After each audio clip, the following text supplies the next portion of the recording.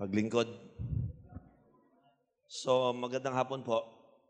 Sa hapon pong ito, taas yung kamay ng mga pastors natin na narito. Amen. Para sa akin po, ang isa sa pinakamahalagang importante sa isang bayan ay ang pastor. Show me a city with strong pastors, I will tell you, a growing city. Kung maganda po ang buhay ng mga simbahan, sa pangunguna ng ating mga pastor, ang bayan ay aasenso. Kaya po yung dream natin, yung vision po natin dito, we want to see na ang bayan natin ay umasenso. Amen po ba? At iyan po yung nangyayari tuwing ang mga simbahan po natin din ay umaasenso. So sa hapon pong ito, just to let you know, regular po tayo nagkakaroon ng mentoring na katulad po nito with a question of why. Bakit natin ito ginagawa? Di ba? Kasi po, lahat po kami mga pastor na nangunguna po dito, naniniwala po kami na kapag malakas ang simbahan, gumaganda ang bayan. Kapag ang simbahan ay nangihina, then the presence of the enemy will also be stronger than the church. Kaya po, pag meron pong malakas na simbahan, marami po talaga nangyayari. So, I'm glad to tell you na unti-unti po dito po sa Caraga Region, particular dito po sa Bataan o sa Butuan, marami pong magagandang nangyayari na ngayon. Amen? Although alam namin si Satan ay patuloy na sumasalungat at lumalaban sa layuning ito, ngunit hindi po magtatagumpay ang kaaway sapagkat ang Diyos ay sumasa atin. Amen po ba? Hindi ko rin po sinasabing walang problema along the way, pero yung problema po na yun ay bahagi po ng ating pakikibaka at ating pagtatagumpayan anumang uri ng pag-aalangan ng kalaban-laban sa atin. Amen? So, sa hapon po ito, I want you to prepare your heart and I want you to believe that God wants to do something. Amen? Now, isa po sa akin na obserbahan, ako po ay 30 taong pastor at nag-G12 na po ako for the last 12 years. Ang lagi ko po nakikita ay ang problemang ito. When the pastor is working and it is not working, still they are working. Parang gumagawa siya ng hindi epektibo, alam niya ng hindi epektibo, gagawin pa rin. At ang matindi nun, uulit-ulitin pa. Siyempre, hindi na nga, wala na nga nangyayari, ulit-ulit. So, ano ang strategy ng pastor? Meron siyang 3 steps to become a pastor. Number 1, basa, ampo, wale. Yan ang talagang makasaysayang trabaho ng mga pastor. Basa ng Bible, ampo, araw-araw, and then wale. Sunday dumating 30 strategy, basa, ampo, wale. Next week dumating 30 ulit, basa, ampo, wale. After 3 months, 25 na lang ang dumating. Gagawin pa rin, basa, ampo, wale. Next 2 weeks ulit, isang buwan ulit. Dumating na lang 20, si pastor, basa, ampo, wale. After 2 years, 5 na lang, basa, ampo, wale. After 5 years, nadagdagan ng 3, 8 na ngayon ulit. Basa, ampo, wale. After 2 years, 2 na lang ang umaaten. Basa, ampo, wale. Sa 15 years, basa, ampo, wale. Wala nang nangyayari, parang yung kabayo, patay, hinihila pa. Pilit na pinapatakbo, patay na nga ho eh. At ang malala, pinalo pa. Patay na. Nakakita na po ba kayo na manggagawa ng Diyos na patay na ang kabayo, inahampas pa? Sinakyan at hinampas. Akala niya aandar, hindi no andar yun. Anything you do that is not working, we should consider. Tama po ba? Sino sa inyo bukas ang yung conscious ka pa? Sabi, wala palang nangyayari sa gawain ko Nakakahalata na ako Ang number one nakakahalata niya yung misis, tahimik lang. Ibang misis ng pastor. Sabi ng misis, hindi lang makapagsalita Kawawa, kaluoy naman kaayo itong akong husband. Wa na nangyayari, maulang gihapon. basa, ampo, wali. Wali ng wali, wala nang nangyayari. Wali, wala, wali, wala. Wali, wala, wali, wala. Sige lang, padayon lang sa Ginoo. Wali, wala, wali, padayon lang sa Ginoo. Wali, wala, wali. Pag hindi na ho nagwo-work, mag-isip na kayo. Amen po ba? Meron namang isang church, nag-G12. Grabe. Dati si 10 lang, lumago. Naging 120. After 5 years, 120. After 8 years, 120. After 10 years, 120. Hindi pa rin nakakahalata. Ang mahalaga, nag-G12 tayo. Padayon lang sa Ginoo. Pareho din. Dapat, ang paglago mo, tuloy-tuloy ng tuloy-tuloy. Di ba? Tama? Kasi para daw tayong ang pastor daw, dalawang klase. Isang hunter, tsaka isang farmer. Yung hunter, magtatrabaho ngayon, makakain na kaagad. Kaya lang bukas, mag-hunting ulit. Iba daw yung farmer nagtatanim. Consistent, iniintay niya kung kailan susunod. So, mas marami daw ang hunter. Kaya araw-araw gutom. Kasi hindi farmer Bakit? Ang farmer, magtatanim yan, mag-aaplano yan, pero pag ani niyan, itatago yung nakuha, magtatanim ulit. Meron siyang tinatawag na cycle of harvest. Tama. Kaya pag yung pastor naging hunter, araw-araw yon, laging urgent. Di ba? Pag wala siyang huli ngayon, mamatay na bukas. Kasi nga, walang magandang plano, mahalaga lang makahunting ngayon. So kapag ang pastor po, hunter, madalas hindi nakapagpalago ng simbahan. Iba pa rin yung nagpaplano. Amen po ba? So buksan natin muna ang ating Bible dito po sa Proverbs chapter 19, verse 21. Buksan natin po ito. Sabi po ng Bible, many are the plans in man's heart, but it is the Lord's purpose that prevails. Maganda tong verse na to. Sino sa inyo nabasa nyo na yung verse na yan? Proverbs 19:21. Ano po yan Marami daw plano ang tao sa puso niya. Pero, it is the Lord's purpose that prevails. Okay. Plano, purpose. Pag sinabi pong purpose, nagpe-prevail daw yung purpose ng Lord kaysa sa plano mo. Yan ang ibig sabihin yan. Bakit? Ano ba yung purpose? Ang purpose po, ibig sabihin, yung intention, the intent. Parang ganito, ano ang purpose sa isda? Lumangoy. Ano ang purpose sa ibon? Lumipad. Di ba? Ang plano ni isda, lumipad. Tama? At ang plano ni ibon ay lumangoy. Mananalo pa rin yung purpose. Say amen. Purpose kasi intent ni Lord na ang isda lumalangoy. Ang ibon lumilipad. Ang masama niyan, yung isda ba'y nagplanong lumipad. At yung ibon nagplanong lumangoy. So sino mananalo? Yung intention o yung plano niya? Yung intention, yung intent, yung purpose. Purpose means the reason why you exist. Tama. So, ang pagpapastor, alamin mo, sino sa inyo alam nyo na kayo ay tinawag? Yun ang intention ni Lord sa iyo. Huwag mong lalabanan yon. Tama? Huwag mong lalabanan. Ang dami kong pastor na nakitang na disgrasya kasi hindi niya senior muna yung purpose of your existence. Dapat siguraduhin mo. Sino rito sigurado ka ng pastor ka? Para mo sinabing sigurado kong isda ako. O langoy, walang struggle. Bakit? Yan ang pagkakagawa sa akin. Di ba? Amen. Yung ibon, sigurado lilipad yan. Kasi nga, yun ang pagkakagawa. So ngayon, tanongin ulit natin ang mga pastor. Sino rito yung pastor? Sigurado ka ginawa kang pastor. So dapat, ang pagpapastor, sigurado alam mo yan.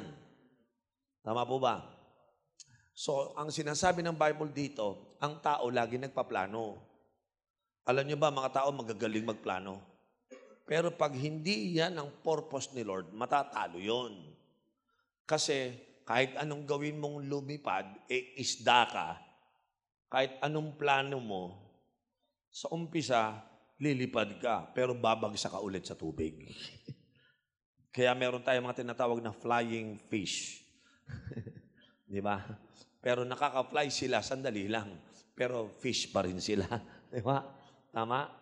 Yung mga swimming birds, meron kayo nakitang ganon. Meron din noon mga swimming birds. Kaya lang laging sandali lang at lilipad ulit sa taas. Manood kayo ng mga Discovery Channel, dami yung mapapanood ng mga isda. Ng mga ibon, kukuha sila ng isda sa tubig, lulubog sa tubig. Pag angat doon, may dala ng isda. Pero hindi talaga sila taga-tubig. Kaya makakita kayo mga pastor na kapag ang isip nila hindi malinaw yung intent, yung purpose, magtataka ka. Mas inuuna nila minsan, imbis na nagpapastor, nagbebenta ng bitamina. Nagbebenta ng ano-ano. Tapos, ang mangyayari, madidisgrasya. Babalik pa rin sa pagiging pastor. Amen? Sa lahat ng mga nagne-negosyo, negosyo, pastor ka talaga, hindi ka talaga negosyante. Pero iba naman talaga yung nagpapastor ka na tapos, alam mo yung trabaho mo at nagbinegosyo ka, okay naman yon. Kaya lang problema kapag binabaliktad mo yung isda ka, lipad ka na lang ng lipad. Hanggang mamayang konti, pagtingin mo sarili mo, daing ka na kasi kakalipad mo, natutusta ka sa taas eh. No, kaya pagbaba mo, daing ka na, di ba? Kaya marami kang makita mga pastor, nadaing na. Dry ang life, di ba? Tama po ha? Nakakita na ba kayong pastor na dry? Maraming narating yun, pero naging daing. Naintindihan niyo ako? Ha? So, itong verse na ito, labanan ng plano mo o ng purpose mo. Nasubukan niyo na bang itanong yan? Paano mo nilalabanan ng purpose at ang panlaban mo yung plano mo? Have you seen a pastor planning his way until he forgot his purpose? Maraming ganyan. Nawawala sa purpose kasi ginagawa na lang yung plano. Ang problema, may sinabi na si Lord dyan. But it is the Lord's purpose that, prevail. Ang magpe-prevail pa rin dyan, yung alin? Yung purpose ayun ni Lord. Ha? Nagpe-prevail, ibig sabihin, iyon ang magwawagi. Yun ang mangunguna. Kaya dapat tayo purpose-oriented. Parang ganito, yung plano kong ginagawa, nagpupulfill ba ito ng purpose ko? Yun ang plano. Pero any plan na void, na connected sa purpose mo, imagine niyo ang tawag ko, pastor, paano kung nag-artista ako? O kita mo, kayo nga, natawa ako pa. Di ba? Imagine mo, tinawag ako magpastor, nag-artista ako. Ang masama, nagtagumpay. Di ba? Pagbalik mo sa Lord, ano ka na ginawa mo? Lord, isa na akong rockstar. Rockstar? Hindi ka naman ginawa para maging rockstar eh. Alam mo, pinakapangit na mangyayari, yung nagtagumpay ka sa mali. Ang dami niyan eh. Yung mga nagtagumpay sa mali. Yung mali ginagawa, ba naging successful? Gano'ng karaming mandurukot successful? Tama? Gano'ng karaming pusher na successful? Gano'ng karaming smuggler na successful? Yun nga lang, successful ka sa mali. At pag naging successful ka sa mali, hindi mo na alam kung ano yung tama. Kasi, nagtagumpay ka sa mali eh. Amen. Akalain mo ng babae ka, walang nakaalam. Ang galing mo, no? Hindi ka nahuli ng misis mo. Grabe ang tindi mo. Success. See? Pwede ka maging successful sa mali eh. Nangopya ka. Grabe, hindi ka nahuli ng teacher mo. Pumasa ka. Successful. Kaya lang, ang mga sinasuccess mo, yung mga mali. Amen. So, itong verse na ito, many are the plans of a man's heart. Meron kang plano. Pero sabi ng Bible, kahit magaling ka magplano, kahit nagagawa mo yung plano, pero magtatagumpay pa rin sa buhay mo yung purpose, bakit ka narito sa mundong ito. So ano mauna? Purpose o plan? Ano mauna? parang lumalabas, alamin mo muna purpose mo. Tapos dahil doon sa purpose na yun, doon ka magplano. Amen. Okay, ano ang purpose ng pastor? Pastor ka, ano purpose mo? Diba? Diba pag pastor ka, ang purpose mo, mag-save at mag-alaga ng kaluluwa. Tama ba? So doon mo galingin ang plano mo. Say amen. Seek mo na muna yun ang first mo. Lord, gusto ko maging pastor. Pag pastor, dapat magaling ka sa pangunguha ng kaluluwa at pag-aalaga ng kaluluwa. In fact, tawag dyan ng Bible, shepherding. Tama. Tama. Nakakita na ba kayo ng pastor na hindi shepherd? Dami. Kung ano tawag sa'yo, yun ang purpose mo. So ako tinawag akong pastor, so shepherd ako. So ang minamaster ko dapat, paano magkuha ng maraming kaluluwang ligaw. At pag nakuha ko sila, paano ko sila alagaan para wag na huling maligaw. Tawag ba doon shepherding? So sino sa inyo naniniwala ang pastor ay shepherd? Ngayon, pag ikaw sa leader, katulad mo rin ng pastor, shepherd ka din. Nagpapaalaga sa iyo ng kaluluwa, shepherd yan eh. Now, itong problema ng shepherding, ito yung pinaka-root cause nung nakita kong maraming mga pastor problem. Kasi nga, nagpaplano sila, pero hindi sila nagpaplano ng shepherding. Sino sa inyo araw-araw bilang pastor, ang iniisip mo, ang pinaplano mo, yung pag-shepherd mo? Pastor ka eh. Can I ever amen? Baka kasi ibang mga pastor, kung ano iniisip, di ba? Meron sila sa mga pinagpaplano nila, mga nabalitaan nila, mga treasure hunting. Di ba? Are, kakakitaan to, di ba? Tama, yung iba naman mga pastor, iniisip nila yung mga investment na 10% monthly, tapos tinakbuhan ka ng investor na pinagpupuntahan mo, na-disgrasya ka sa buong member mo, hate na hate ka na nila. Kasi nadamay sila sa investment kuno mo eh. Tama. Sino sa inyo nakakaranas na ng ganyan? Kasi nga, hindi mo alam kung ano ang purpose mo.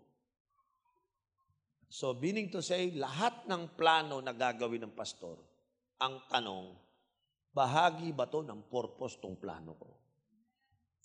Say amen. Amen. Okay. Bakit maliit ang church? Asa ba yung aking whiteboard para may pakita ko sa inyo? Mga lalaking macho. Yun, macho. Pakitulungan mo nga. Meron lang po kayo papakita sa inyong picture. No? Sino po excited sa hapon pong ito? Pero lagay mo lang dito. Yan. Yan. Tapos, yan sa palihog. Namo yan, no? Whiteboard pen. Good. Okay. Bro, palihog lang, ha? Pakibutang dari. Butang. Ato. Butang dito. There you go. Gamay pa. Salamat. Okay, look. Tingnan niyo po. Mga simbahan po natin ngayon ay nakakaranas po ng ganito.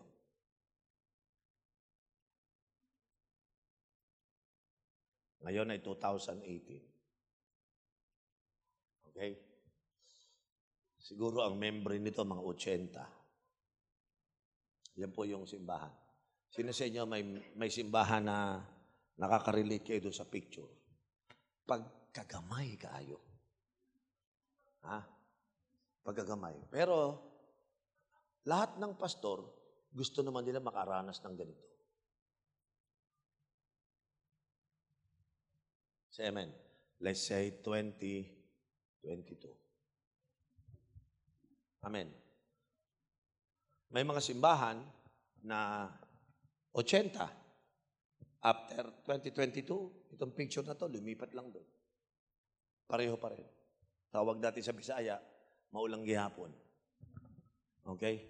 Pero sa totoo lang, sa 2022, pwede naman niya maging 2,000. Sino po naniniwala na pwede? Pwede. Kaya lang, if you keep on working the same work that does not work, and yet you still work, and it's not working, maniwala ka sa akin, yung 80 na yun, pupunta dito yun. Can I have your amen? So tanungin natin to. Itong church na to, di ba? Malamang to, may problem. Kasi ito, tingin ko, nakapag-apply na to ng solution. Siyempre, pag hindi ka lumalaki, problema lang meron ka. Tama mali. So, when I begin to look at the churches today, sabi ko nga po, 12 taon, nag-G12 ako, naranasan ko yung maging ganito. Pero hindi ako nanatiling kasi hinarap ko yung mga brutal reality na hindi na to nagwo-work. So, hindi ko na gagawin ulit yan. Hindi na nga nagwo-work eh. So, yung ginagawa ko dati ng puro basa, ampo, wale, nang tinuro sa akin eh. Hindi naman nagwo-work. Of course, nagbabasa pa rin ako, nag-aampo pa rin, nagbawali. Pero may dinagdag na ako eh. Naintindihan niyo ako? So, binanggit ko sa inyo, ang pagpapastor ay isang shepherding. Tama po ba? Okay? Now, tingnan niyo po ito sandali. Itong picture na ito. Bakit 80 lang to? Ito naman, bakit naging 200 o 2,000? Now, may mga pastors nagpupunta sa church namin.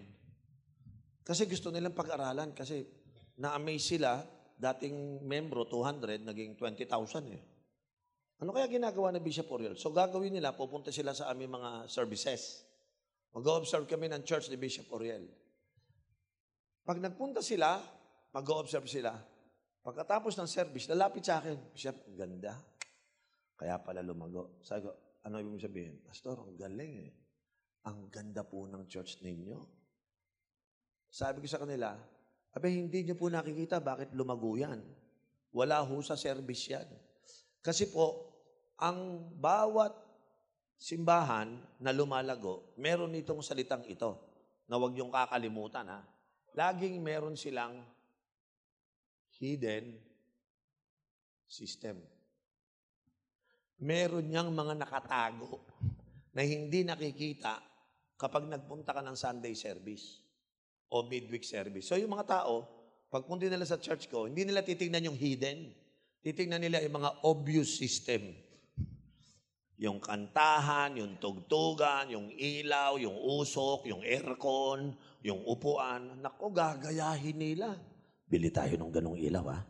Ang ganda nung bili din tayo nun ha. Siyempre, may mga pera yung iba eh. Ang problema, pag ginawa na nila, wala pa rin nangyayari. Kasi nga akala nila, ang pagpapalago ng simbahan ay nasa kantahan, nasa tugtugan, nasa tamburin. So yun ang ginagaya nila, yung mga panlabas. Pero hindi nila nakikita yung mga hidden system. Tingnan niyo po ito. Itong 80 membro, ang hidden system niya ay nasa ilalim ng lupa. Yan. Tama po ba? Yan po yun. Puntahan natin to. Puntahan natin to sandali. Okay? Mapapansin nyo, ito, iba rin iba to. Iba talaga to. Okay?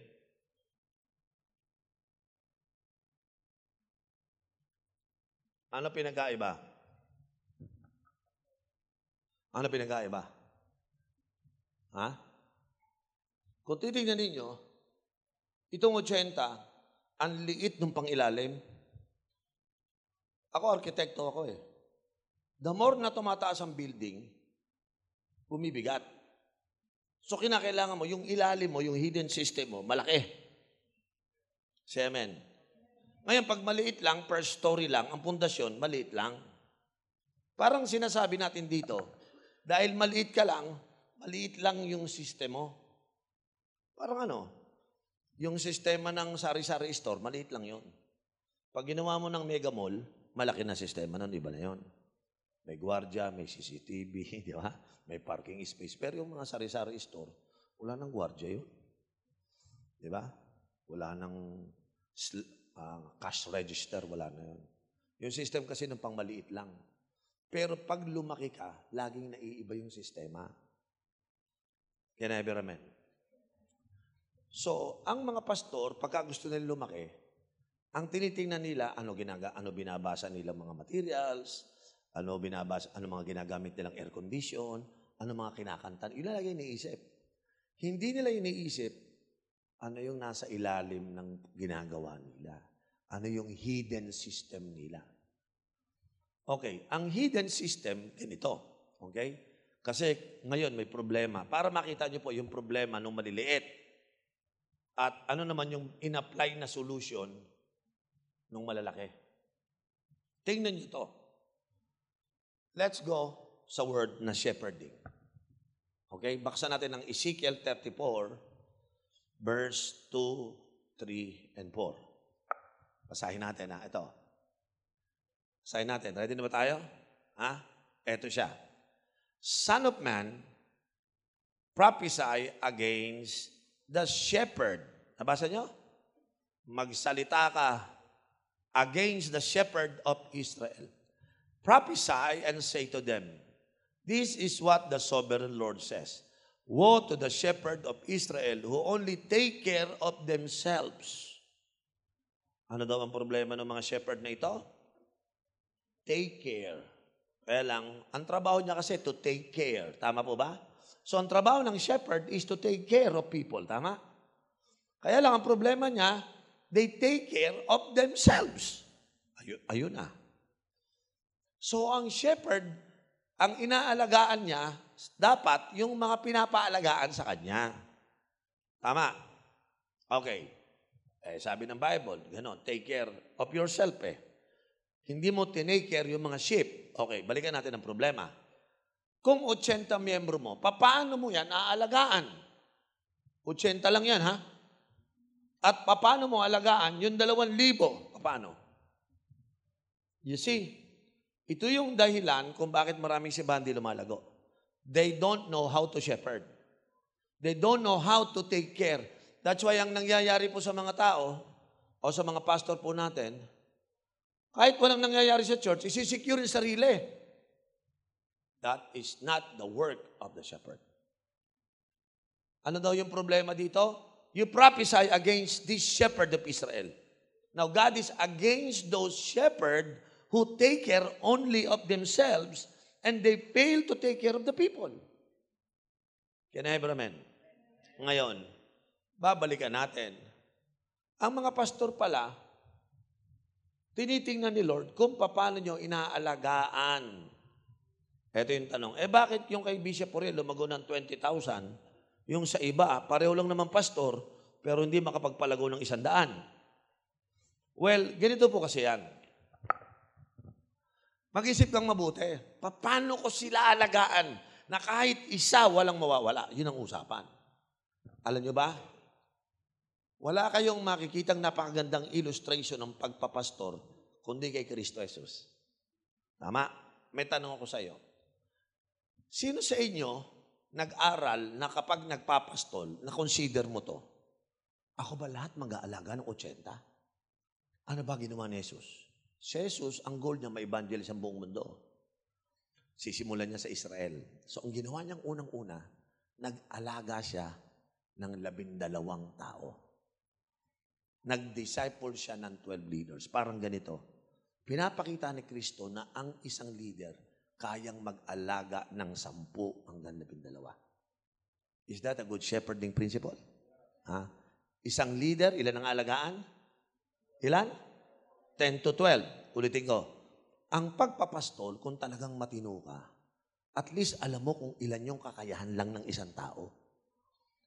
Sino sa inyo, isa kang pastor, ikaw lang nag-aalaga sa 80? Hindi nalalago yan. So, ang gagawin ni Kristo, pinakita niya bilang modelo, ganito ang pag-shepherd. The shepherd is willing to lay down his sheep.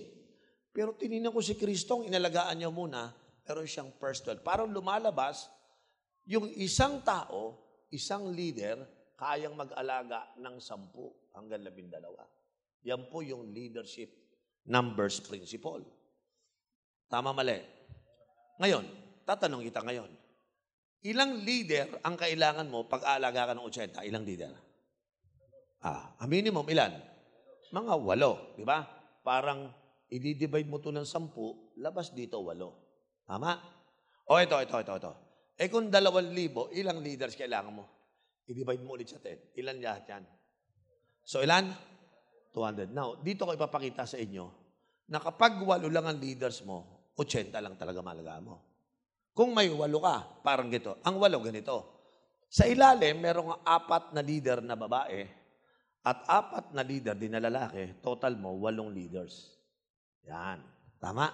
So yung hidden system mo, kaya buhay yung 80, baka meron kang 8 leader.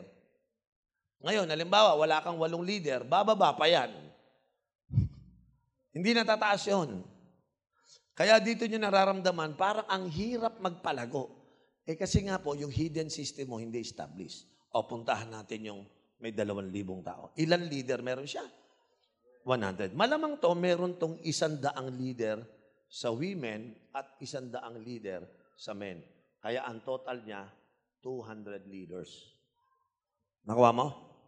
Kasi marami siyang leader, kaya marami siyang disciple. Dahil ito, konti ang leader, konti din ang disciple. Yon ang main principle ng shepherding. Hindi mo maalagaan mag-isa ka, lahat yung 80 eh. Hindi mo maalagaan yung 2,000, ikaw lang mag-isa eh. So kahit anong pilit mo, you are destroying your structure. Malinaw mga kapatid. So balikan natin yung verse. Ano sabi ng Bible? This is what the sovereign Lord says. Woe to the shepherd of Israel who only take care of themselves.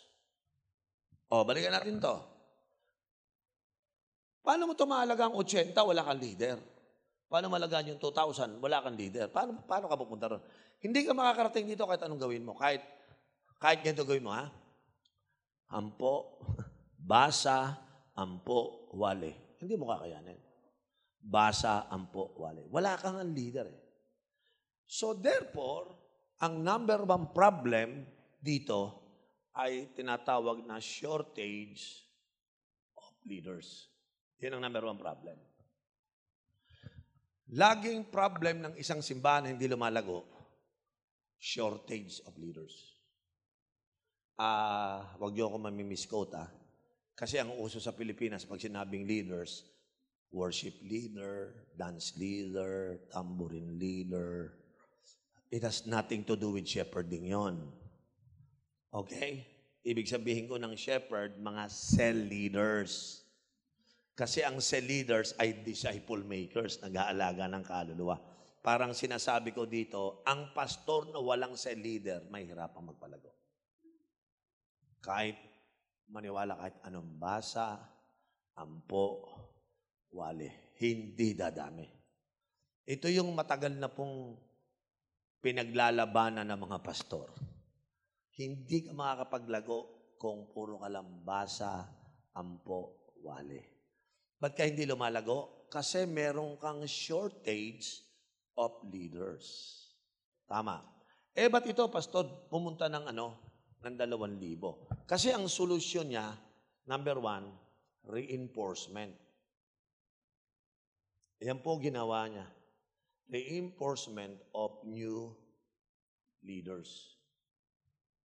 Yan po ginawa niya. Nag-reinforce siya ng mga bagong leaders. Tapos marami. Imagine mo, nung araw, 80 lang, 8 leader. Ngayon, naging 2,000, naging 200. Kaya pala dumami siya kasi mas marami siyang leaders na katulong niyang nagsya-shepherd. Tama po ba? Bakit mahalaga ang shepherding? Basahin natin. Sabi ng Bible, should not shepherds take care of the flock? Paano mo maaalagaan yung 80 kung ikaw lang ang pastor at wala kang ibang under shepherds? Kaya sa G12 churches, mas marami po lumalago kasi yung pastor, nag-train siya, nag-raise up siya ng mga cell leaders na katulong niyang nag-aalaga ng mga tao. Ang ratio nga ay 1:10 or 1:12. So kahit 120 people, may 10 kang leader, hindi mo mawawala na yon. Tama. Now, tingnan nyo to. Ang sabi ng Bible, you eat the curds, eto kasi yung they take care of themselves lang Clothe yourself with the wool and slaughter the choice animal. But you do not take care of the flock. So, ibig sabihin yung pastor na ito, gusto lang makinabang sa pagpapastor niya, pero hindi niya talaga inaalagaan ng mga tupa. Bakit dapat alagaan? Sabi nito, no? You have not strengthened the weak. Ibig sabihin, may mga tupa ka dyan na may weak. Pangalawa, sabi niya rito, or heal the sick. So may weak na, may sick pa. Or bound out the injured. So may tatlong klase. Sa bawat pastor, ang mga membro nyo laging may weak, may sick, at merong injured. Tama. Now, pag nag-reinforce ka ng maraming leaders sa church mo, yung mga weak, sick, at injured, malalapitan mo, matutulungan mo. Tama. So, kapag konti lang ang leaders mo o wala, paano na yung mga weak? Sino mag-aasikaso sa kanila? So, hindi pwede yung pastor na wala siyang strategy ng shepherding talaga. Ito ang consequence. Dahil may shortage ka ng leaders, okay? Ang mangyayari, magkakaroon ka ng ineffective shepherding. Yan po ang mangyayari sa iyo. Ineffective yung shepherding mo. Kasi nga, ikaw lang mag-isa eh. Biro mo, 80, leader mo, 2. O di tag 40, ang hirap nun. Si Kristo nga, hindi ginawa yun. Ang ginawa niya, 12 lang eh. That's the basic principle. Now, ano po ang consequence pag ineffective na shepherding? Ito ang malala. Tuwing merong shepherding na hindi effective, nagkakaroon ng salitang ito. Departure. Ano yung departure? Nag-aalisan ng mga tao sa simbahan. Siyempre, hindi mo na nga pangalagaan eh. So kapag ang pastor, mahina ka sa shepherding, cell leader ka, hindi ka magaling. Remember, laging may weak, laging may sick, at laging may injured. Hindi ako may sabi niyan, Bible. Kaya nga si Lord, against siya sa mga pastor na to eh. Kasi bakit puro sarili mo lang iniisip mo? Yung pinaalagaan ko sa inyo, dapat, tinan mo may mga weak sa mga tupa, may sick, may injured eh. Sino mag-aalaga? Sino mag-asikaso niyan? Siyempre, yung naka-assign na pastor, di ba? Tama. Tuwing may tao sa loob ng church, whether you like it or not, one day, merong manghihina dyan. Merong magkakasakit dyan. At meron diyang injured. Yung word na injured, yung accidental. Kasi yung mga tupa, pag naglakad dyan, walang pakialam yan. Kahit mahulog sa bangin. Kasi nga, ang tupa po ay tinutulad ng pinaka-dumb animal sa Tagalog, pinakatangang hayop. No? Pag uminom yan, hindi titigil sa akin, kasi sumabog na yun, inom pa rin ng inom, hanggang mamatay. Kasi kinakailangan niya ng shepherd na pipigil sa kanya, tama na. Ganong katanga yung tupa. Alam niyo ba, ganong katanga tupa? Pag uminom siya ng tubig, hindi siya titigil. Pag siya nasugatan, pupuntahin sa mga matitinik na lugar, magagasgas, lalabas yung dugo. Kakaskasin nun. Kakamutin niya ng kakamutin hanggang lumabas na yung bitukan niya sa kakakamot niya. Kaya, gaano katanga to, namatay sa kakakamot. Nakakita na ba kayo namatay na hayop sa kakakamot? Kayang-kaya ng tangang tupa yun. Diba? Pag naglakad yung kahit mahuhulog sa bangin, walang pakialam yun. Ganun katanga tupa. Kaya sabi ni Lord, laging weak, laging sick, laging injured. Kaya hindi mabubuhay ang tupa kung wala ang pastol. Tapos yung pastol, wala. Ano sabi ng Bible? Sabi niya sa mga tupa niya, si Kristo, apart from me, you can do nothing.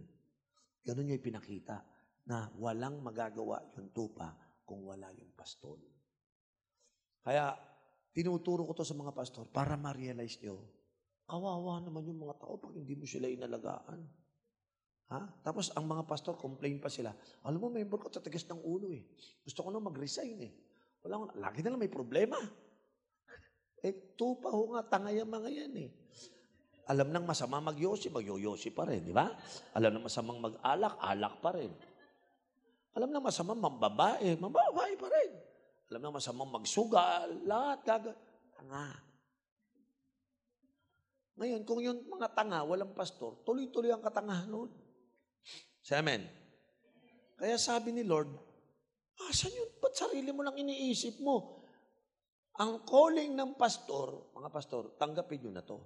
Tagapag-alaga tayo ng mga tanga. Say amen. Yung ibang pastor, na-relieve. Ay, salamat. Ang problema, kung yung pastor, tanga. Dapat yung tupa lang. Amen. Amen. Yun ang description ng Bible eh. So, ano yung sakit ng tupa? Number 1, weak. Pangalawa, sick. Pangatlo, injured. O, tuloy natin para dagdagan pa natin. Okay? You do not take care. You have not strengthened the weak or healed the sick or bound out the injured. You have not brought back the stray and search for the lost. O, ano ba trabaho mo? Ibabalik mo yung stray, naligaw.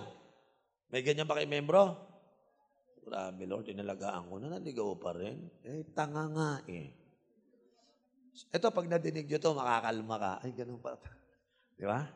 Huwag kayong magtaka, huwag kayong magtataka. Yun talaga yun eh. Kaya nga, buti na lang nga, tawag sa'yo shepherd, hindi tawag sa'yo sheep. Sino ito yung, ay, salamat ako ang shepherd, hindi ako ang sheep. Di ba? Taas yung kamay ng mga shepherds. Taas yung kamay ng mga cell leaders. Yahoo! Di ba? Kaya hindi ka pwede tatanga-tanga. Tanga na nga yung tinutulungan mo, tanga ka pa rin, di magkakatangahan kayong dalawa. Say amen. Kasama mo ba yung cell member mo ngayon? Ha? Sino rito yung pastor, may kasama kang leader? Pag yung leader mo, one day magiging weak, magiging sick, magkakaano pa? May injured. Tapos, yung iba dyan, ma-astray pa, iba pa, malolos pa. Pero, yung salitang lost as astray, ang katapat niyan, rescue operation. Tayo mga pastor, pag umalis, balaan mo sa demonyo. Ganon tayo di ba? Tama? Grabe. Hindi na umaten, umayaw na, hindi na dumalo. Tigas kasi ulo niyan eh. Katuto siyang bumalik kung gusto niyang bumalik. Ano ginawa mo, pastor? Wala. Teka muna, sabi, they searched, they brought back the stray and searched for the lost. Trabaho ng pastor to eh. Ibig sabihin, yung na-stray, nasa loob na, habulin mo. Kaya may nakalagay sa Bible, yung 99 iniiwan, yung isa inahabol. Yung sinasabing search for the lost. Ibig sabihin, hindi pa kasama, unbeliever pa to, pupuntahan mo rin yun. So ang pastor, inaalagaan yung nakuha, inahanap pa yung nawawala. Yung mga unbeliever. O ngayon, ikaw lang mag-isa. Ano ka ngayon? Kaya yung church, hindi lumalago. Kasi ang pastor, isa lang eh. Pero mo, 80 member mo, do you think you can effectively shepherd the people? Kaya matatalino yung mga pastor na sabi, mag-G12 ako. Matalino yan. Kasi hindi niya nilagay, kinarga lahat yung trabaho sa kanya. May cell leader ako. Ako po ngayon, more than 2,000 ang cell leaders ko. Kaya members ko, more than 20,000. Kasi yung ibang mga cell leader ko, sila nagsya-shepherd. Sila yung nagpapalakas sa weak, sila yung pumupunta pag sick, sila yung nagpupunta pag injured. Pag na-stray na wala, sila umahabol. Hindi ako lahat. Paano kung nag-stray sa 20,000, 500? Sa ko ilalagay katawan ko? 500? Ano ko, omnipresence? Di ba?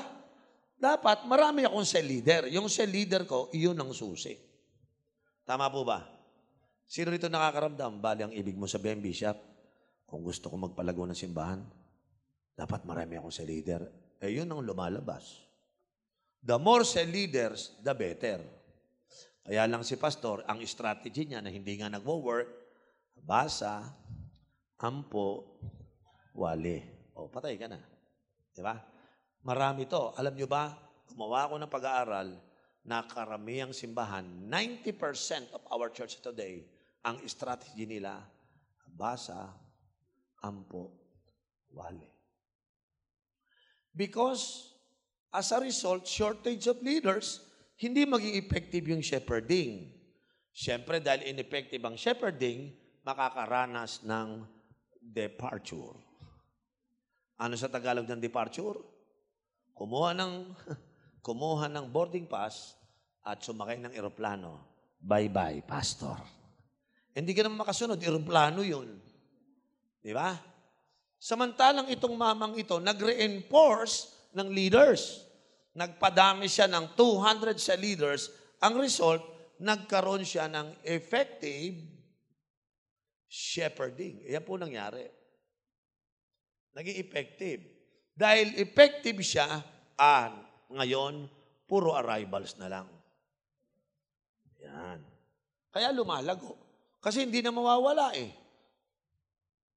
Amen. Subukan mo magsimba, walang nag-alaga sa'yo, babalik ka? Ikaw nga lumagay, sige, pumunta ka sa church. Wala man lang, siyempre pagdating mo sa simbahan, lost ka, di ba? Tapos, ano ka? Weak probably, or sick probably, or you are hurting inside. But nobody cares. Babalik ka ba? Hindi na. So, pwedeng may dumadating na arrivals, pero ilang araw lang, departure. So, yung mga pastor, magdadala sila ng 20, hallelujah, ang departure, 30. Mag-evangelize sila ulit ng 50, praise God. Ilang araw lang, 70 ang departure. Bandang uli, lugi pa. Sino nakikita ang picture na to? Ito po yung problema ng mga church natin dito sa Caraga. Karamihang simbahan sa Caraga, hindi nagpa-practice ng real shepherding. Pumunta ka sa Israel. Pag sila nagkaroon ng 100 tupa, ay hindi lang isa shepherd. Laging may kasama yung shepherd ng kapwa shepherd. Tama? Hanggat maaari, meron na kagad sila mga 10 shepherd yung 100 tupa. Habul-habulin mo yun eh. Babantayan mo isa-isa yun eh. Tama? So nakita ko, itong prinsipo ng shepherding na ugnay sa Bible, hindi practice ng mga pastor sa Pilipinas. Gusto lang talaga nila, basa, ampo, wale. Yun ang ginagawa.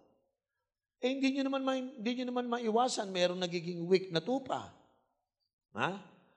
Ay nag-away na mag-asawa, hurting, di ba? Sugatan. Tama? Yung isa naman, nalublob sa kasalanan, injured. Ano ba? Pupunta sa church yan, mga sugatan. Pupunta yan sa simbahan, mga may sakit. Pupunta sa simbahan, mga nangihina. So, sino titingin sa kanilang kahinaan? Sino tutulong sa kanilang sugatang puso? Inaway ng asawa, sugat. Di ba? Tama, iniwan ng asawa, sugatan yan eh. And then, nobody will shepherd them. You know what will happen? At the end of the day, massive departure. Kaya nauubos lang. So, hindi naman sa tamad si pastor, hindi naman sa hindi nag-evangelize eh. May pumapasok, kaya lang butas pala yung pintuan sa likod. Kasi si pastor nakatayo doon sa entrance. Ang matinong pastor, wala sa entrance, andun sa exit. Hinaharang lahat ng papaalis. Amen. So itong pinapakita ko sa inyong picture, huwag kayong magtataka, 80 yan nung 2018, 2022, 80 pa rin. Kasi hindi siya nag-adjust nung spirit ng shepherd. Can I ever amen? Sa makatwid, ang bawat pastor, tama ko bang sabihin, pare, dapat ang goal mo, magpadami ka ng cell leader. Tama ba yon? Tama ba yon?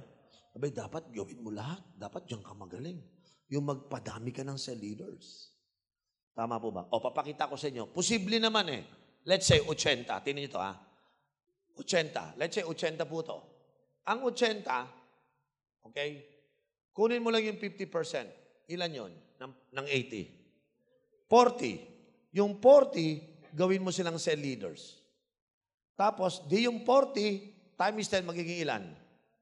So, magiging 400 disciples ka na ngayon. Okay? Sabihin natin, mula rito hanggang dyan, sabihin natin 18 months. Sabihin natin, 18 months. Yung first 9 months, i-train mo para maging sa leader. Kaya lang, pag sinabi natin training, hindi na pwedeng basa-basa lang. Tama? Hindi pwedeng ampu-ampu lang yan. So immediately, ang gagawin ni pastor, di ba, magkakaroon ka ng tinatawag nating tamang gagawin. Dito, preacher ka, pero dito magiging equiper ka na. Okay? From preacher to equiper ka na. Tama? Tingnan nyo to. In 18 months, 9 months training maging sa leader, 9 months period para maglagay ng 10 miyembro. Pwede yun eh. So 400 na from 80, di ba? In the next 18 months. Tama? 1 taon at kalahati. O sige, naging 400 na to, Pastor. O, 400. Kunin mo ulit yung 50%. Ilan yon? So magkakaroon kayo dito ng 200 sa leader. Tama? Times 10, ilan? 2,000 na ulit. Di ba? So ilang months yan mula rito hanggang dyan? Ilan? Sabihin natin 18 months ulit. Okay? Ilan total nito? 36 months or equivalent to 3 years. Gawin na natin 4 years lahat. Kaya ba maging 2,000? Yung 80, kinuha mo lang yung kalating, ginawa mo sa leader. Naging 400. Yung 50%, kinuha mo ulit. Kasi, hindi naman lahat gusto maging sa leader. Sige, 50% lang. So, nung ginawa mo na itong 400, 200, kinuha mo, naging sa leader, pinrasim na 18 months, naging 2,000. So, talaga, sa 2018 hanggang 2020, kayang-kaya mo maging, kayang-kaya mo po na magkaroon ng tinatawag po nating 200 sa leaders. 3 to 4 years lang. Sino sa inyo nakikita dito? Kaya ko pala. Kahit member mo, 40 lang ngayon, pwede. 40. Sabihin natin, hindi perfect. 50% lang. Eh di sa dulo mo, may 100 sa leader ka, may 1,000 ka pa rin. Amen. Ano lang ginawa mo? Sinolve mo yung problem. Ano yung problem? Shortage of leadership. Ang solusyon mo? Reinforcement. Sino may natututunan? Nakukuha nyo? So ito yung nakita ko, kung ang mga pastor, tanggapin lang nila yung problema nila, baka ma-apply nila solusyon. Ang problema ko ganito, tinanong ko yung mga pastor, ano problema po ninyo? Laging ganito, 90%. Listen to this. Ang akala ng mga pastor, 90% sila naniniwala. Ang problema ko, 5, pastor. 5. Ano yan?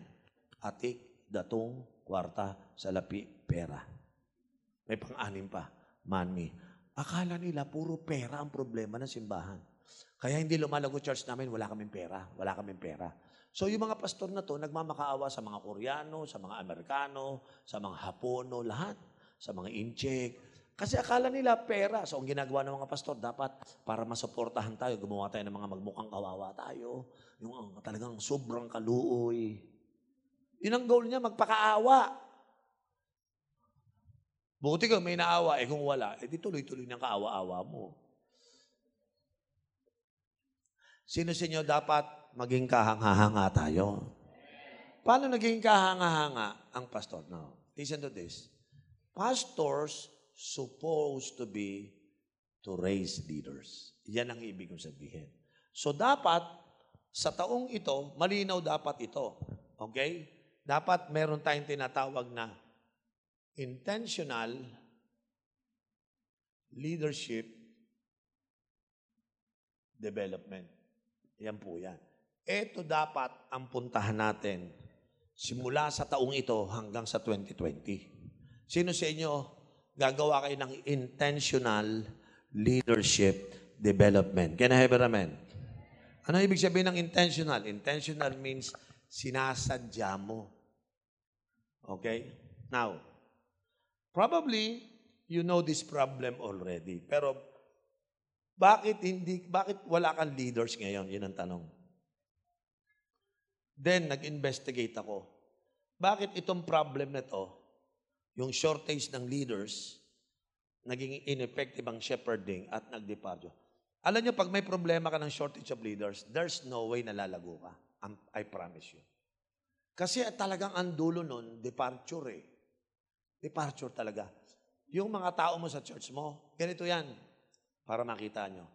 Alam nyo po ba, ang lahat ng tao sa mundong ito, pag nagpunta sila sa church, itetest niya ang simbahan niya for the first year. Lahat ng tao. Pupunta ako sa church, 1 taon pupunta ako dito. Pero, yung 1 year na yon, yun ang time for investigation.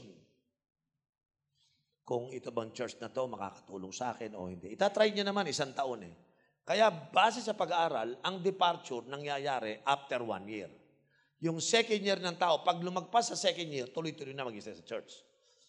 Kaya pag hindi kayo marunong mag-alaga ng kaluluwa, yung first year niya hanggang second year, malamang yan departure. Lilipat yan. Kaya huwag kayong magsisisi, huwag niyong sisisihin yung mga membro niyo nagpupunta doon sa mga highly organized na church.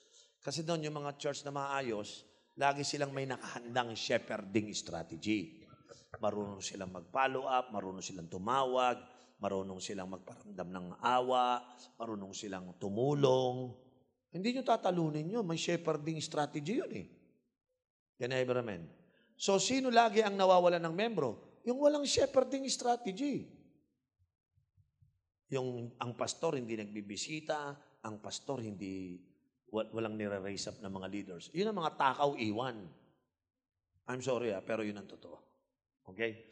So pag nakakita kayo ng isang church na todo struggle sa paglago, because lagi ang number one problem, shortage of leadership. At tuwing meron silang shortage of leadership, maraming mga tao hindi na siya shepherd. So ang end result, departure. Okay.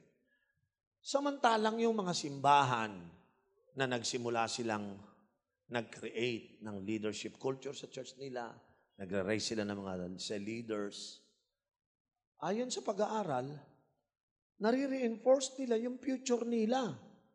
Lalo silang dumadami ng dumadami kasi effectively na siya shepherd nila mga tao. Can I be amen? Hindi na pe-pressure yung isa, aalagaan niya 50 o 80, hindi siya na pe-pressure. Pero meron siyang under shepherd na tumutulong sa kanila para yung weak, yung sick, yung injured, tsaka yung astray at lost, napupuntahan nila. So meron silang effective shepherding strategy. So ang nangyayari, effective na nilang naalagaan ang mga new arrivals. Tama. Hindi na sila nakakaranas gaano ng departure. Kung may departure man, 5%, 10% lang. Samantalang nung araw, ang departure, 50%. Every 3 months. So ang pastor talaga, magsasawang magpastor. Kasi nagtataka siya, ba't ginawa ko naman lahat? Talagang ikaw, ginawa mo talaga lahat. Ikaw lang ang gumawa. Kasi nga, ayaw mong maniwala na kailangan mo ng maraming shepherds.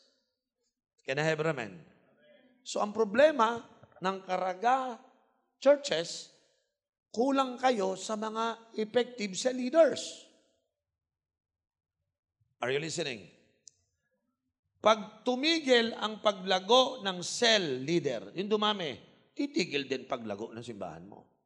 Hindi mo ma-handle ang arrivals. Sigurado, puro departure lang. So kung ako ang pastor ngayon, kung matalino ka, as you hear and listen to this message, gagawin kong goal ko throughout the rest of my ministry, more cell leaders. Lahat ng mga tao ko ngayon, i-identify ko na sino mga present, pwede ko maging leaders. I-train mo na kaagad. May natututunan ba tayo? Sino may nakakakuha ngayon? So dapat yung pastor from preacher, maging ano? Maging equiper ka dapat. Huwag mong gagawin, puro ka teacher. Now, pangalawa, huwag ka lang puro teaching. Eto, teacher. Dapat maging shepherd. Ano mas magaling? Teaching or touching? Teacher o toucher? Kasi shepherding is touching the people's lives. Alam mo, pinakaayaw ng mga tao, ito naman si pastor, share mo na naman ako. Teach na naman ako. Hindi niya naman alam kung ano nangyayari sa akin. I'm hurting. I'm weak. I need help. Tuturuan kita ng topic ko ngayon ay rapture. Oh my God. Diba? May problema na ako, tinuruan pa akong papaalis. Yan ang problema ng mga pastor. Ang mga palatandaan ng mga kulog at kidlat. Ang mga bagyong dumating sa bayan natin ay isang palatandaan na paparating na muli ang Panginoon. Pastor, paano yung utang ko po? Hindi ko po alam gagawin ko. Pagkatiwala mo sa Panginoon. You see? Kaya ang church, walang connection sa tunay na buhay. Kasi nga si pastor, kulang sa touching, puro teaching. Kulang sa equipping, puro preaching. Sino may natutunan ngayon?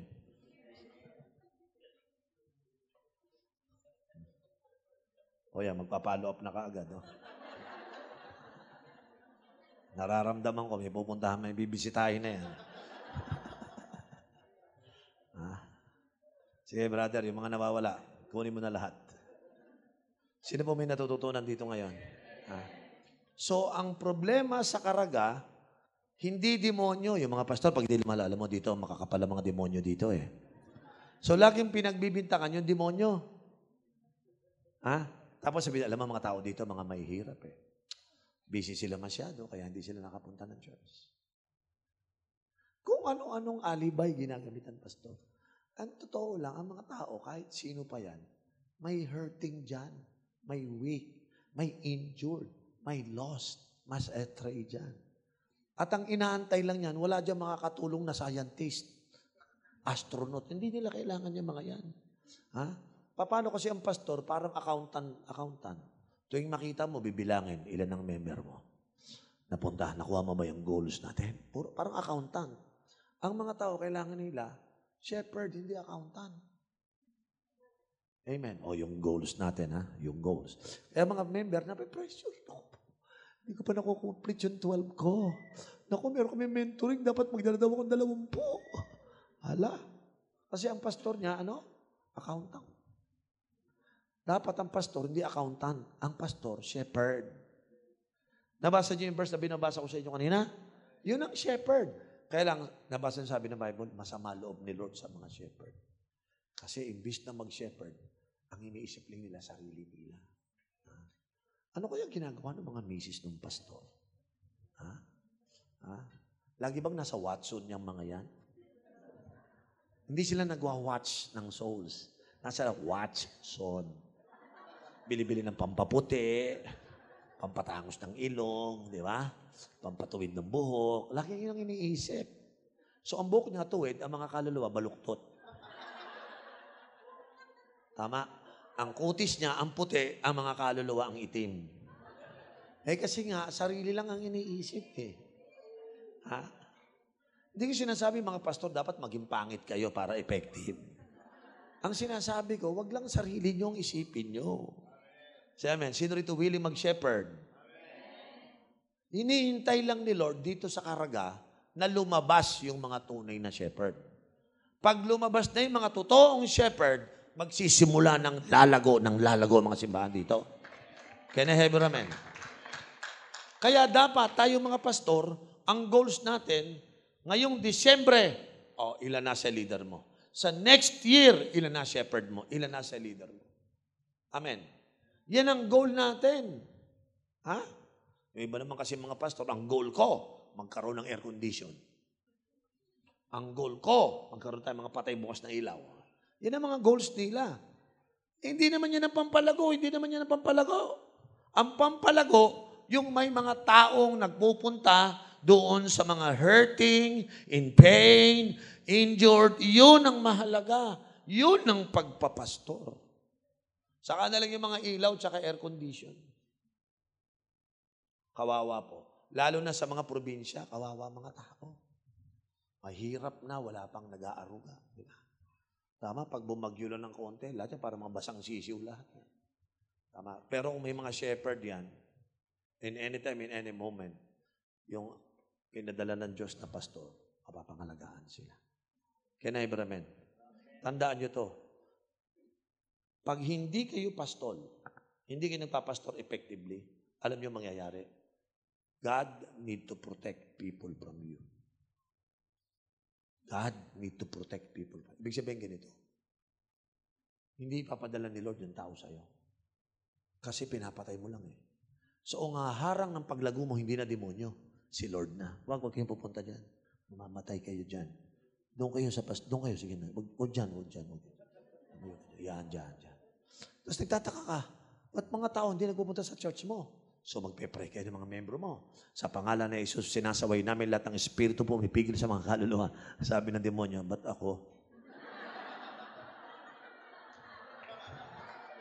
Si Lord ang pumipigil sa inyo. Ayaw na ni Lord ipagkatiwala sa inyong mga kaluluwa, ba't ako sinisisi nyo? Kaya si Satanas, siya nag-imbento ng kantang ano ako ang nasisisi, ako ang nakikita, ako na lang laging may... Pagpunta ko sa church, sermon ng almusal. Di ba? Tandaan nyo to. Bakit ibibigay sa'yo ni Lord ang 1,000 tao na alam niya, hindi mo naman isi-shepherd? At bakit naman hindi niya papapasukin ng 1,000 kaluluwa kung alam niyang handa ka na mag-shepherd sa mga kaluluwa? Bakit hindi? Say amen. So, nung 2004, iyan na yung buwan, taon-taon kong goals. Magparami ng cell leaders. Kasi nakita ko, hindi ko kakayanin mag-isa. Kaya ang mga pastor, dapat magpakumbaba kayo. Hindi nyo kakayanin mag-isa yan. Gusto mo lumago, hindi mo kaya mag-isa. Tanggapin mo na, Lord, I need under shepherd. Kailangan ko ng mga leaders na mag-aalaga when they are hurting, when they are in pain, tama? When they are sick, and when they were injured. Hindi, ang sarap. Sa totoo lang po, nagpupunta ako sa iba't ibang bansa pa eh. Pero yung mga tupa ko, hindi nawawala kasi may mga shepherd na ron eh. May mga cell leaders na. Now, tingnan niyo po ito. As a pastor who teach pastor, alam niyo po ba, pinuntahan ko yung 10 largest church in the world. Lahat ng 10 largest church in the world na ito, lahat sila ay nagse-cell group. Yung 10 largest church, naka-cell church. Ibig sabihin, kaya sila naging largest church in the world kasi meron silang effective shepherding through cells. Do you hear me? I will repeat. Effective shepherding through cell group. Siyempre, isang tao, alaga ng 10, kung may 10, kaya, halimbawa ako, ang goal ko po by 2020, magkaroon ako ng 6,500 cell leaders. Yun ang goal ko. Aminin ko sa inyo. Yun ang pinagpapagura namin ng buong simbahan ngayon. Naghahanda na po kami para lumago simbahan namin. Do you understand this? So lahat ng buong church namin nakapokus, 6,500. Pero talaga yun, pag nagkaroon ng tag sa 10 yun, 60,000 yun. Naintindihan niyo ako? So hindi ko iniisip itong 2,000. Hindi ito ang iniisip ko. Hindi ko iniisip yung 60,000. Ito lang iniisip ko, mag-raise ako ng 200 o ng 6,500 cell leaders. Dahil pag may 6,500 cell leaders ako, kayang-kaya ko magkaroon ng 60,000 disciples. Ano kaya lahat tayo pumihit ng ganun? Dito sa Caraga, paramihan tayo ng mga cell leaders. Yung iba kasi, basa, ampo, wali. Wala nang nangyayari, basa, ampo, wali. Puro departure, basa, ampo, wali. Kailan ka ba tatablan? Kailan mo ba maiisip na hindi nga iyan eh? Dapat dagdagan mo. Say amen. Tama? Tama. So, mga pastor, from program, dapat mag-transition ka to purpose.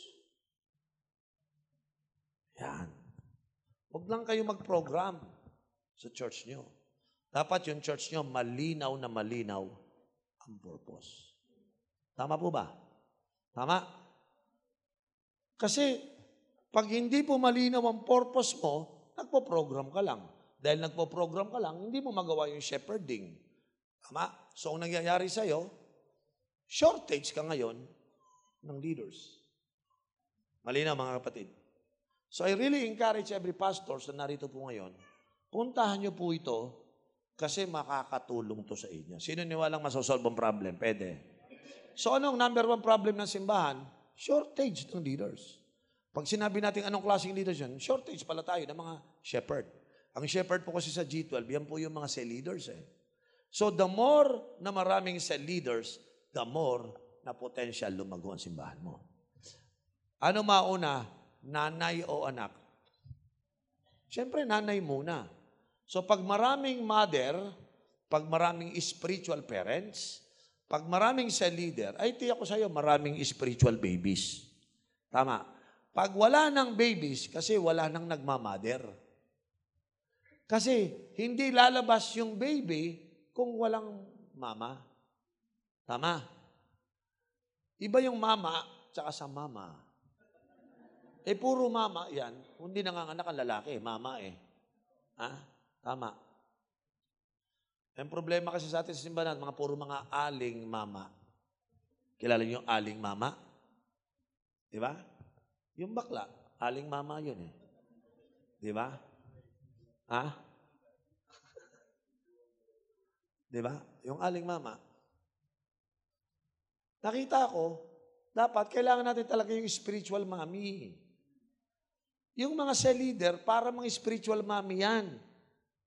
Alagang-alaga, yung mga anak, pinapakain, pinaalagaan, pinoproteksyonan. Kaya yung mga bata, lumusog-lusog, nagmamature, lumalaki. May konti, nagiging spiritual parents na rin yung mga inaalagaan ninyo. So nagmumultiply ng mga leaders ninyo. Nagmumultiply din yung maraming mga spiritual babies. Ngayon, naiwasan ng departure, arrivals, naasikaso natin mabuti. Tingnan nyo ito mabuti. Tuwing nawawala yung mga current leaders nyo, current members. Sulat ko to, no? Yung current. Yung current leaders mo, pag hindi mo yan, pag hindi mo yan nape-preserve, napoprotect, nawawala yung mga current leaders mo, automatic, hindi mo na ma-handle ang arrivals. Wala ka ng leaders So, dapat ang pastor, meron talaga siyang ilang porsyento na alagaan mong mabuti yung mga current leaders mo. Halimbawa, 8 lang yung leaders mo, alagaan mo na yan. Wala na dapat mawawala. Kasi yung 8 na to, may membrong 80, yung 40 naging cell leader, ready kayo sa 400. Tama po ba mga kapatid? So talagang hindi kayo pwedeng puro program lang ang iisipin nyo. Dapat malino yung purpose ng simbahan. Na ang purpose ng simbahan ay makakuha ng mga kaluluwa para i-shepherd natin. Yun po ang purpose natin Tama? Then last and final, wag lang mag-isip ng puro members.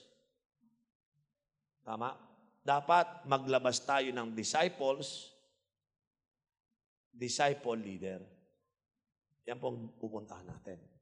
So, ang mga churches, lumalago sila ng todo-todo dahil hindi lang members ang inaatupag nila. Gusto nila lahat ng member maging disciple. At lahat ng disciple dapat maging leader. Tama po ba? Diyon nyo lang nare-reinforce yung future mo. Alam nyo po ba, kapag kayo may nire-raise up na mga leaders, yung future nyo naman nasi-shape. Halimbawa, 80 lang ako ngayon, pero tinetrain ko yung 80 na yan maging leader. By planning, you are shaping. Tama. Lagi kang nagpaplano, nagsishape ka. Siyempre, kung wala kang sineshape, ang future mo walang shape. Pero ngayon, pinaplano mo, sineshape mo yung future mo. Pwede tayong kahit wala pa tayo ngayon, pero at least may sineshape na tayo. Tama po ba? Yung pinaplan natin yung purpose ni Lord sa atin. Kasi po, posible po talaga na maging 1,000 ang members ng pastor Kung yung 1,000, 100 sa leader lang yun Sabihin mo ng 120. Pwede yung 100 o 120, may tagli-5 lang membro, di 500 na. Tama?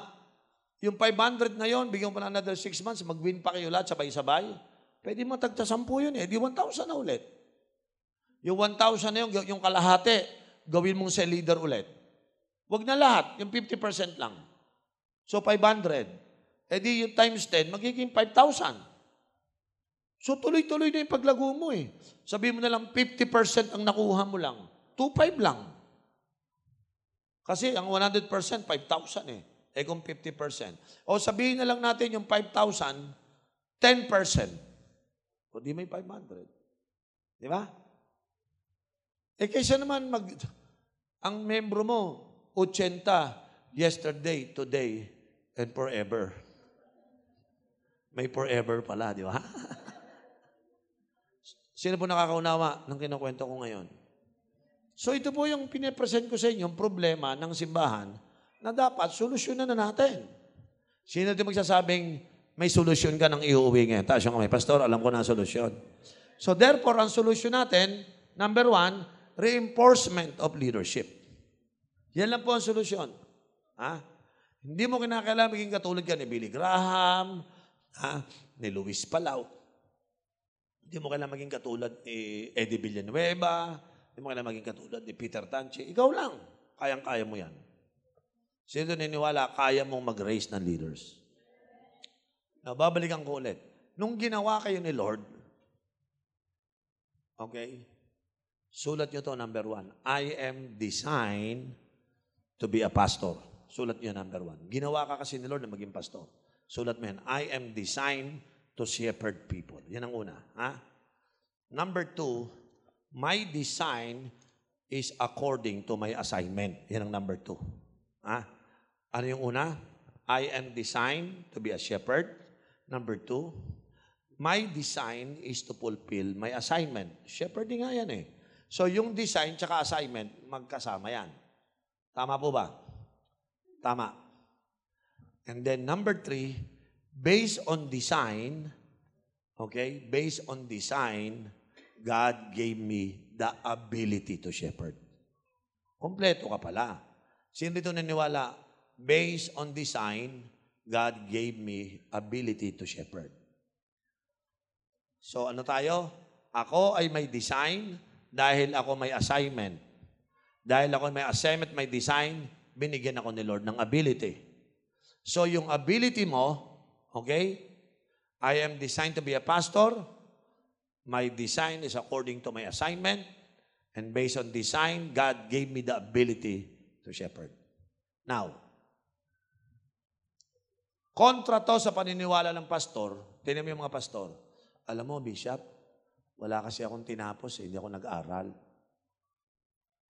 Teka muna, i-clear ko lang muna to. Si Adan, nung pinag-manage ng garden, matindi yun, malaki yun. Imagine mo, tanong, number 1, may nanay ba si Adan? Wala. May tatay? Wala. So, sino sa kanya magtuturo? Wala. Pangalawa, may university ba si Adan o eskwelahan? Wala din. Ibig mo sabihin, wala nang tatay na, wala pa eskwelahan? Wala. So, paano siya matututo?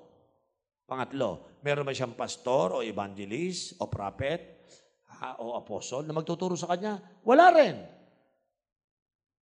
So, wala siyang school, walang nanay, walang pastor, pero nagawa niya. Bakit? The principle is the same. When God created Adam, Adam has an assignment to manage the garden. And because he is assigned to manage the garden, he was designed by God to manage the garden. When I said he is designed, he has the ability to manage the garden. Without mother and father, without teacher, without school, without pastor, he successfully managed the garden. Why? Because he is already designed to fulfill an assignment. Yan. Hallelujah. Ganyan ba? Ito, punta natin. Baka sabi mo, nakachamba lang si Adan. Let's go to fish. Did fish go to school to swim? No, he just swim. Amen. Did he know her design? Yes. She is designed to swim. Lagi lang magkakaproblema si isda pag siya nag-jogging, hindi pwede. Kasi she is not designed for jogging. Tama? She can also never fly because she is not designed to fly. As long as she believed on the design, God gave her the ability to swim.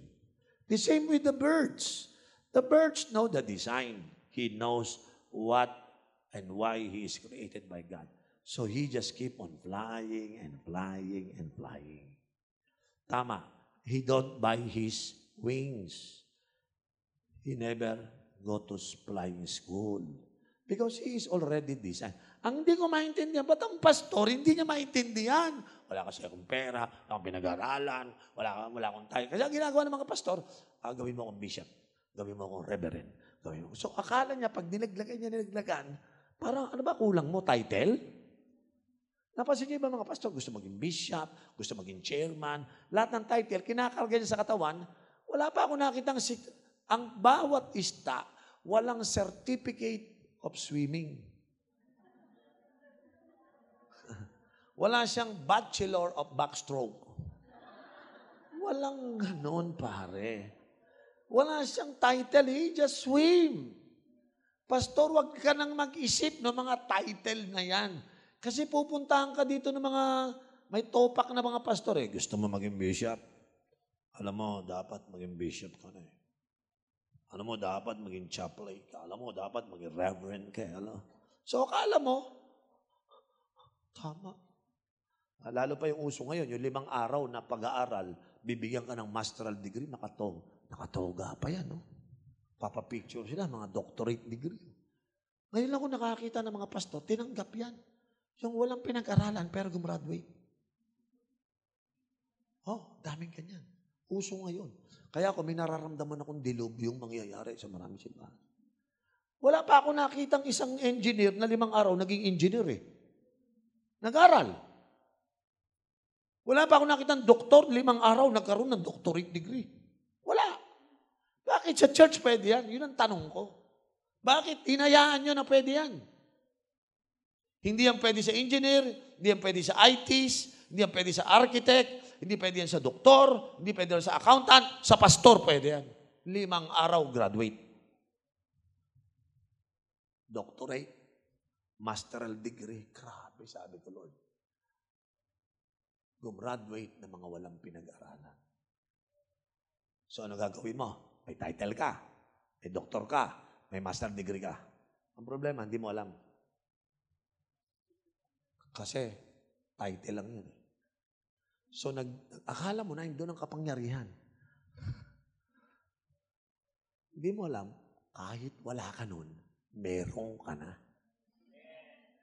Say amen. Sino rito tinatanggap mo na, meron something sa'yo?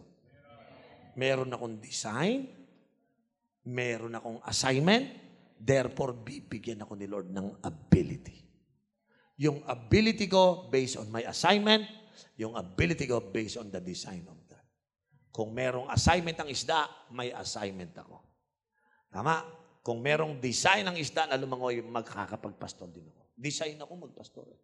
Kaya tayo mga pastor, hindi tayo katulad ng mga engineers. Hindi tayo katulad niyan. Amen? Pero sino sa inyo, may nakita naman pastor, proud na proud siya. Pastor ako. I'm so proud of that. I have an assignment, I have an ability. And I am designed to pastor.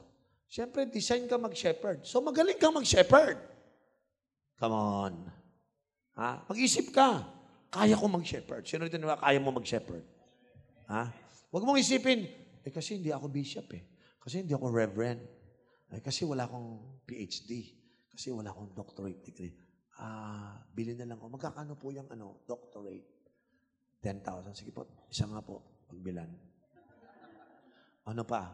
Masteral degree po, magkano? 10,000. Sige, isa rin po yan. Chaplain po meron. Magkano? 10,000. Isa nga rin po. Yan damo simbahan mo. Grabe ko naman pumunta, di ba? Naglalagyan ka ng mga kung ano sa katawan, di ba? So, yun pala, recto lang yun. Recto? Recto. Peke. Pinauso yan sa Pilipinas. Walang ganyan sa ibang bansa. Tayo lang meron yan. Kasi yung iba kasi dito, dahil nangangamote na rito, hindi na magpalago ng church, nag-iba ng karir. Kaya huwag kayo magpapabiktima. Huwag talaga. Huwag kang mag-engganyo yun. Sige na, mag-doktor. Huwag kang sasama doon. Pumunta ka dito. May design ka na. Amen? May assignment ka na. Amen? At may ability. Kompleto ka na. Wala kang kulang. Bakit ko sinabi? Diyos gumawa sa'yo. Sigurado kung hindi gumagawa si Lord ng bitin, ng kulang. Tama? Walang bitin kay Lord. Kay Lord, enough. Sino niniwala? Jesus is enough for you. Jesus, totoo po yun. Enough na. Kaya tayo mga pastor, nini-encourage ko kayo. Kung isda, langoy. Kung ibon, lipad. Pag pastor, shepherd ka. Tama. taas dito yung kamay. Sabi mo, now, alam ko na yung purpose ko. Ako ay isang shepherd.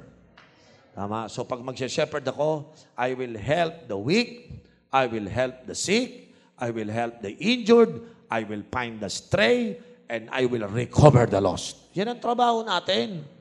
Amen. Amen. Ewan ko lang kung di ka lumago. Kasi tama na yung purpose mo. Remember, man has a plan in his heart, but the purpose of God will prevail. Kahit anong problema, mga kapatid, yun ang purpose mo eh. Tama po ba? Mapagtatagumpay mo. Kaya nga, we have yet to see pastor who believe on his design. Ha? Mga misis, ha? Huwag nyo nang pangarapin ang asawa nyo maging rockstar. Pastor ho yan. Amen. Amen? Tama po ba? Huwag nyo nang pangarapin yung asawa nyo pastor ng kung ano-ano. Pastor ho yan. Sino rito yung pastor's wife dito? Sabi mo, tanggap ko nang ikaw ay pastor. Pastor, shepherd. Di ba? Huwag mo sabihin sa asawa mo, sweetheart, langoy. Hindi ho siya isda talaga. Sweetheart, lipad. Hindi nga ho siya ibon. Pastor, dapat siya mga sweetheart, shepherd. Amen. Sino rito yung araw-araw, sasabihin mo yung pasawa mo, shepherd, sweetheart, shepherd tayo. Amen. So, sabi ng iba, pastor, sabi ng isang pastor, alam mo, ayoko na magpastor. Bakit? Lagi na lang may problema. Ang dami-dami problema. Dapat ang pastor, pag maraming problema, sabi mo, yes, may trabaho na ako. Diba? Ha? Tama? Yun ang trabaho mo eh. Saka naman nakakita ang pastor, ayaw magtrabaho. Normal na may mga siraulong topak at mga tangang tupay. Wala akong, trabaho mo yun. Amen. Kaya pag may mga may topak, may mga toyong miyembro, sabi mo, hallelujah. I am born for this. Diba? Ganun ka na, diba? So yung mga misis dyan, huwag kayong sasama loob na, alam mo, yung miyembro namin, ganito. Huwag kang, hindi. Trabaho mo yan. Pastor, may nanggugulo. Yes! Salubungin mo yung mata at mga may topak. Hoy, alika. Alam mo ba, pinanganak ako para sa'yo. Kung may topak ka, I was made for you. Hindi kaya ng ibang pastor yan eh, no? Pag may topak, lumayas ka. Pag may topak, ayoko na sa'yo. Mababait lang ang gusto ko, di ba? Kaya hindi mo ginagawa yung trabaho mo. Kaya mga misis, kung may mga problema kayo sa simbahan, gusto ko pong sabihin sa inyo, congratulations. Amen? Kung marami pong salamat sa Diyos, may problema kayo. Kasi magagawa nyo na yung trabaho nyo. Amen. Kaya mga babae, huwag kayo malulungkot pag maraming problemang membro. Dapat matuwa kayo. Yes. Pastor, may 3 na tayong problema. Tsaka, ito yung magandang good news. Lahat, alam niyo yung mga topak nyo sa mga church, konti lang naman yan eh. Alam niyo kung bakit yung sabing konti? Yung iba may 10, iba may 15. Kasi ang ginawa ni Lord dyan, hinati-hati na sa atin yan eh. Amen. Yun ang kapayapaan ko. Tuwing may makikita ko may topak sa inyo, lagi sila sabi, salamat, hindi na akin napunta yan. Kasi meron na ako eh. Amen. Kaya dito sa Caraga, magandang balita po. Yung pinakamadaming topak dito, pinagparti-partihan na natin yan. Kaya na nating i-shepherd yan. Amen? Amen. O gusto mo, ipag-pray ko, ibigay lahat sa'yo. O sabihin mo, Lord, thank you sa 10 may topak. Bakit? Hati-hati. Kaya kita yung mga pastor dito, magsaya na kayo. Hindi lahat pinadala sa'yo ni Lord. Amen?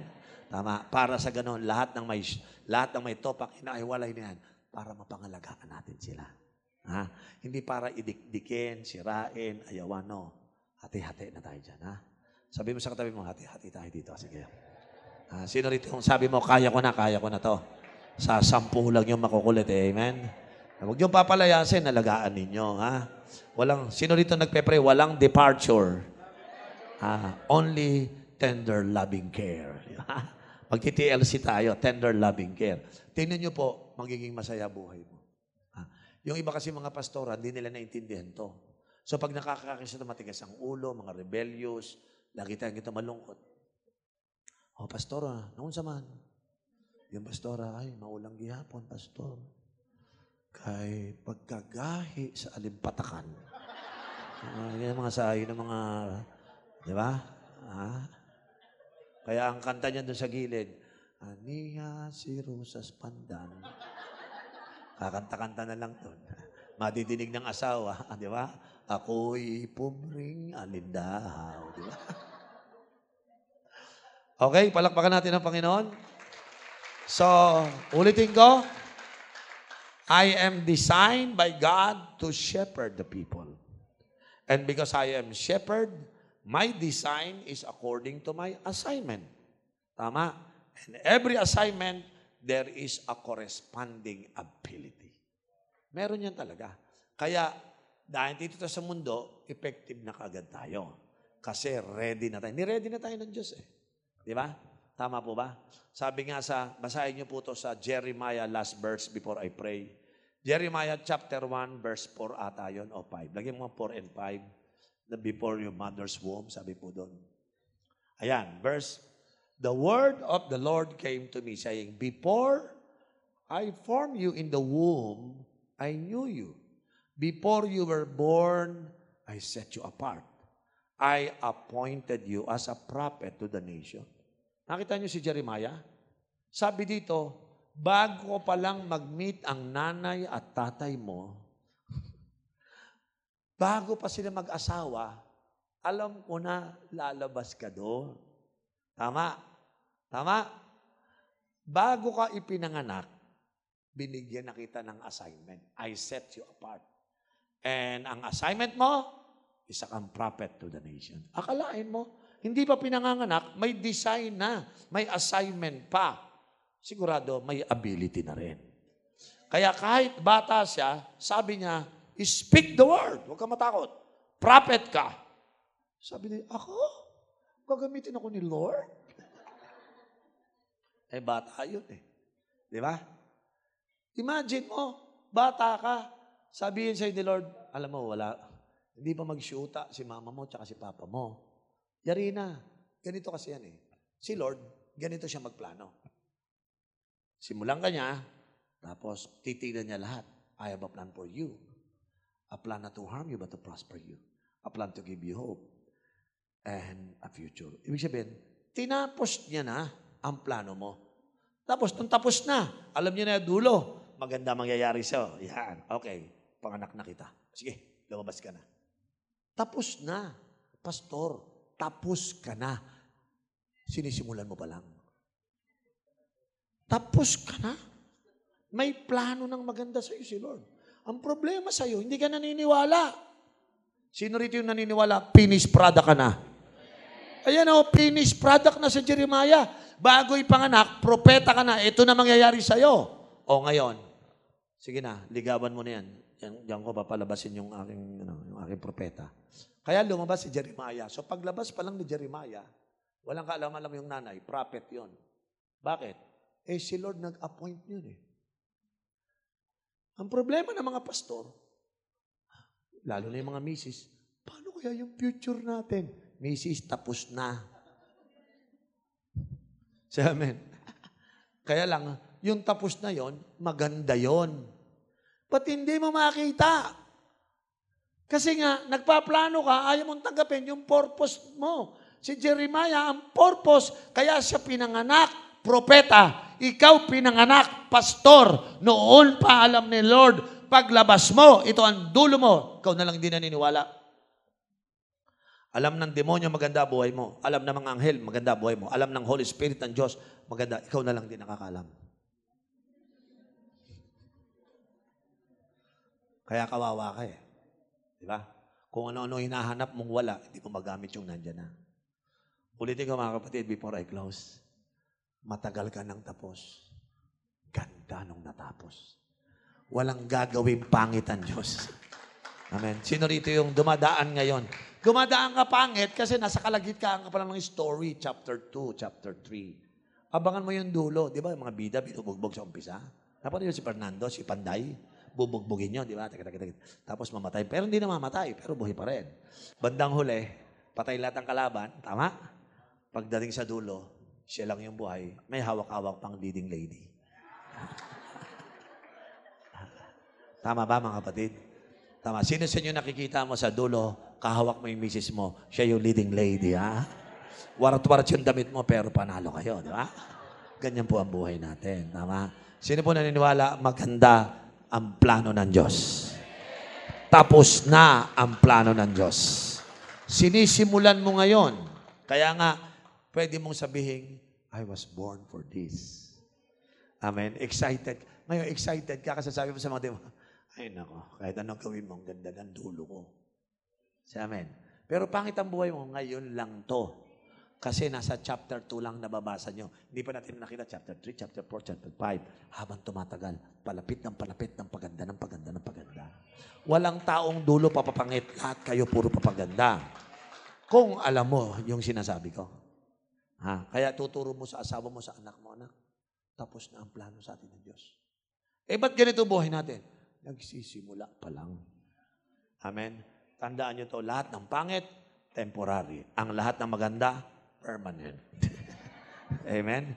Ang plano ni Lord, permanent. Ang circumstances ngayon, temporary. Amen. Sa lahat ng mga walang pera, temporary. Sa lahat ng mga pangit ang bahay, temporary. Amen. Pero dadating yung permanent. Maghintay ka lang according to His plan. Kaya ang purpose ni Lord, nagpe-prevail laban sa plano mo. So please, wag mo ipagpilitan yung plano mo. Mag-submit ka sa purpose ng ating Panginoon. May natutunan tayo? Sino excited sa future mo? Sabi mo nga sa katabi mong ganda. Hallelujah. Sino nagagandahan sa future mo? Sino nakaniniwala? Tapos na yung maganda na yon. Amen. Dadating yan. Amen. Ama, maraming salamat sa hapong ito. We thank you that your purpose will prevail over our plans. We pray that every pastor that is called to be a shepherd will be fulfilling their God-given assignment. Salamat, Panginoon, that we are designed to shepherd. And you have given us ability, Lord, to shepherd the people. May we become faithful and effective in the way we are created, Lord. Today, I lift up to you every churches, blessing every pastors, Lord, that is represented in this room. I-bless mo ang kanilang family. At Lord, ayaw mo makita nila that indeed, Lord, tapos na ang plano mo sa kanila. At ngayon, ano bang nangyayari ay isa lamang temporary. Ngunit Lord, alam namin, permanent na yung napakagandang plano mo. Hindi na mababago, Panginoon. Success is for sure and accomplishment of our assignment will happen. Thank you. I-bless mo mga pastor, lalong-lalo na sa area na maging effective kami sa pag-shepherd. Lord, padala mo kami ng mas maraming workers, shepherd, cell leaders sa mga simbahan namin. Lord, bigyan mo kami ng talino at lakas upang mag-train pa ng maraming leaders. We praise you, Lord, and we honor you in Jesus' name. Amen and amen. God bless you. Break muna tayo.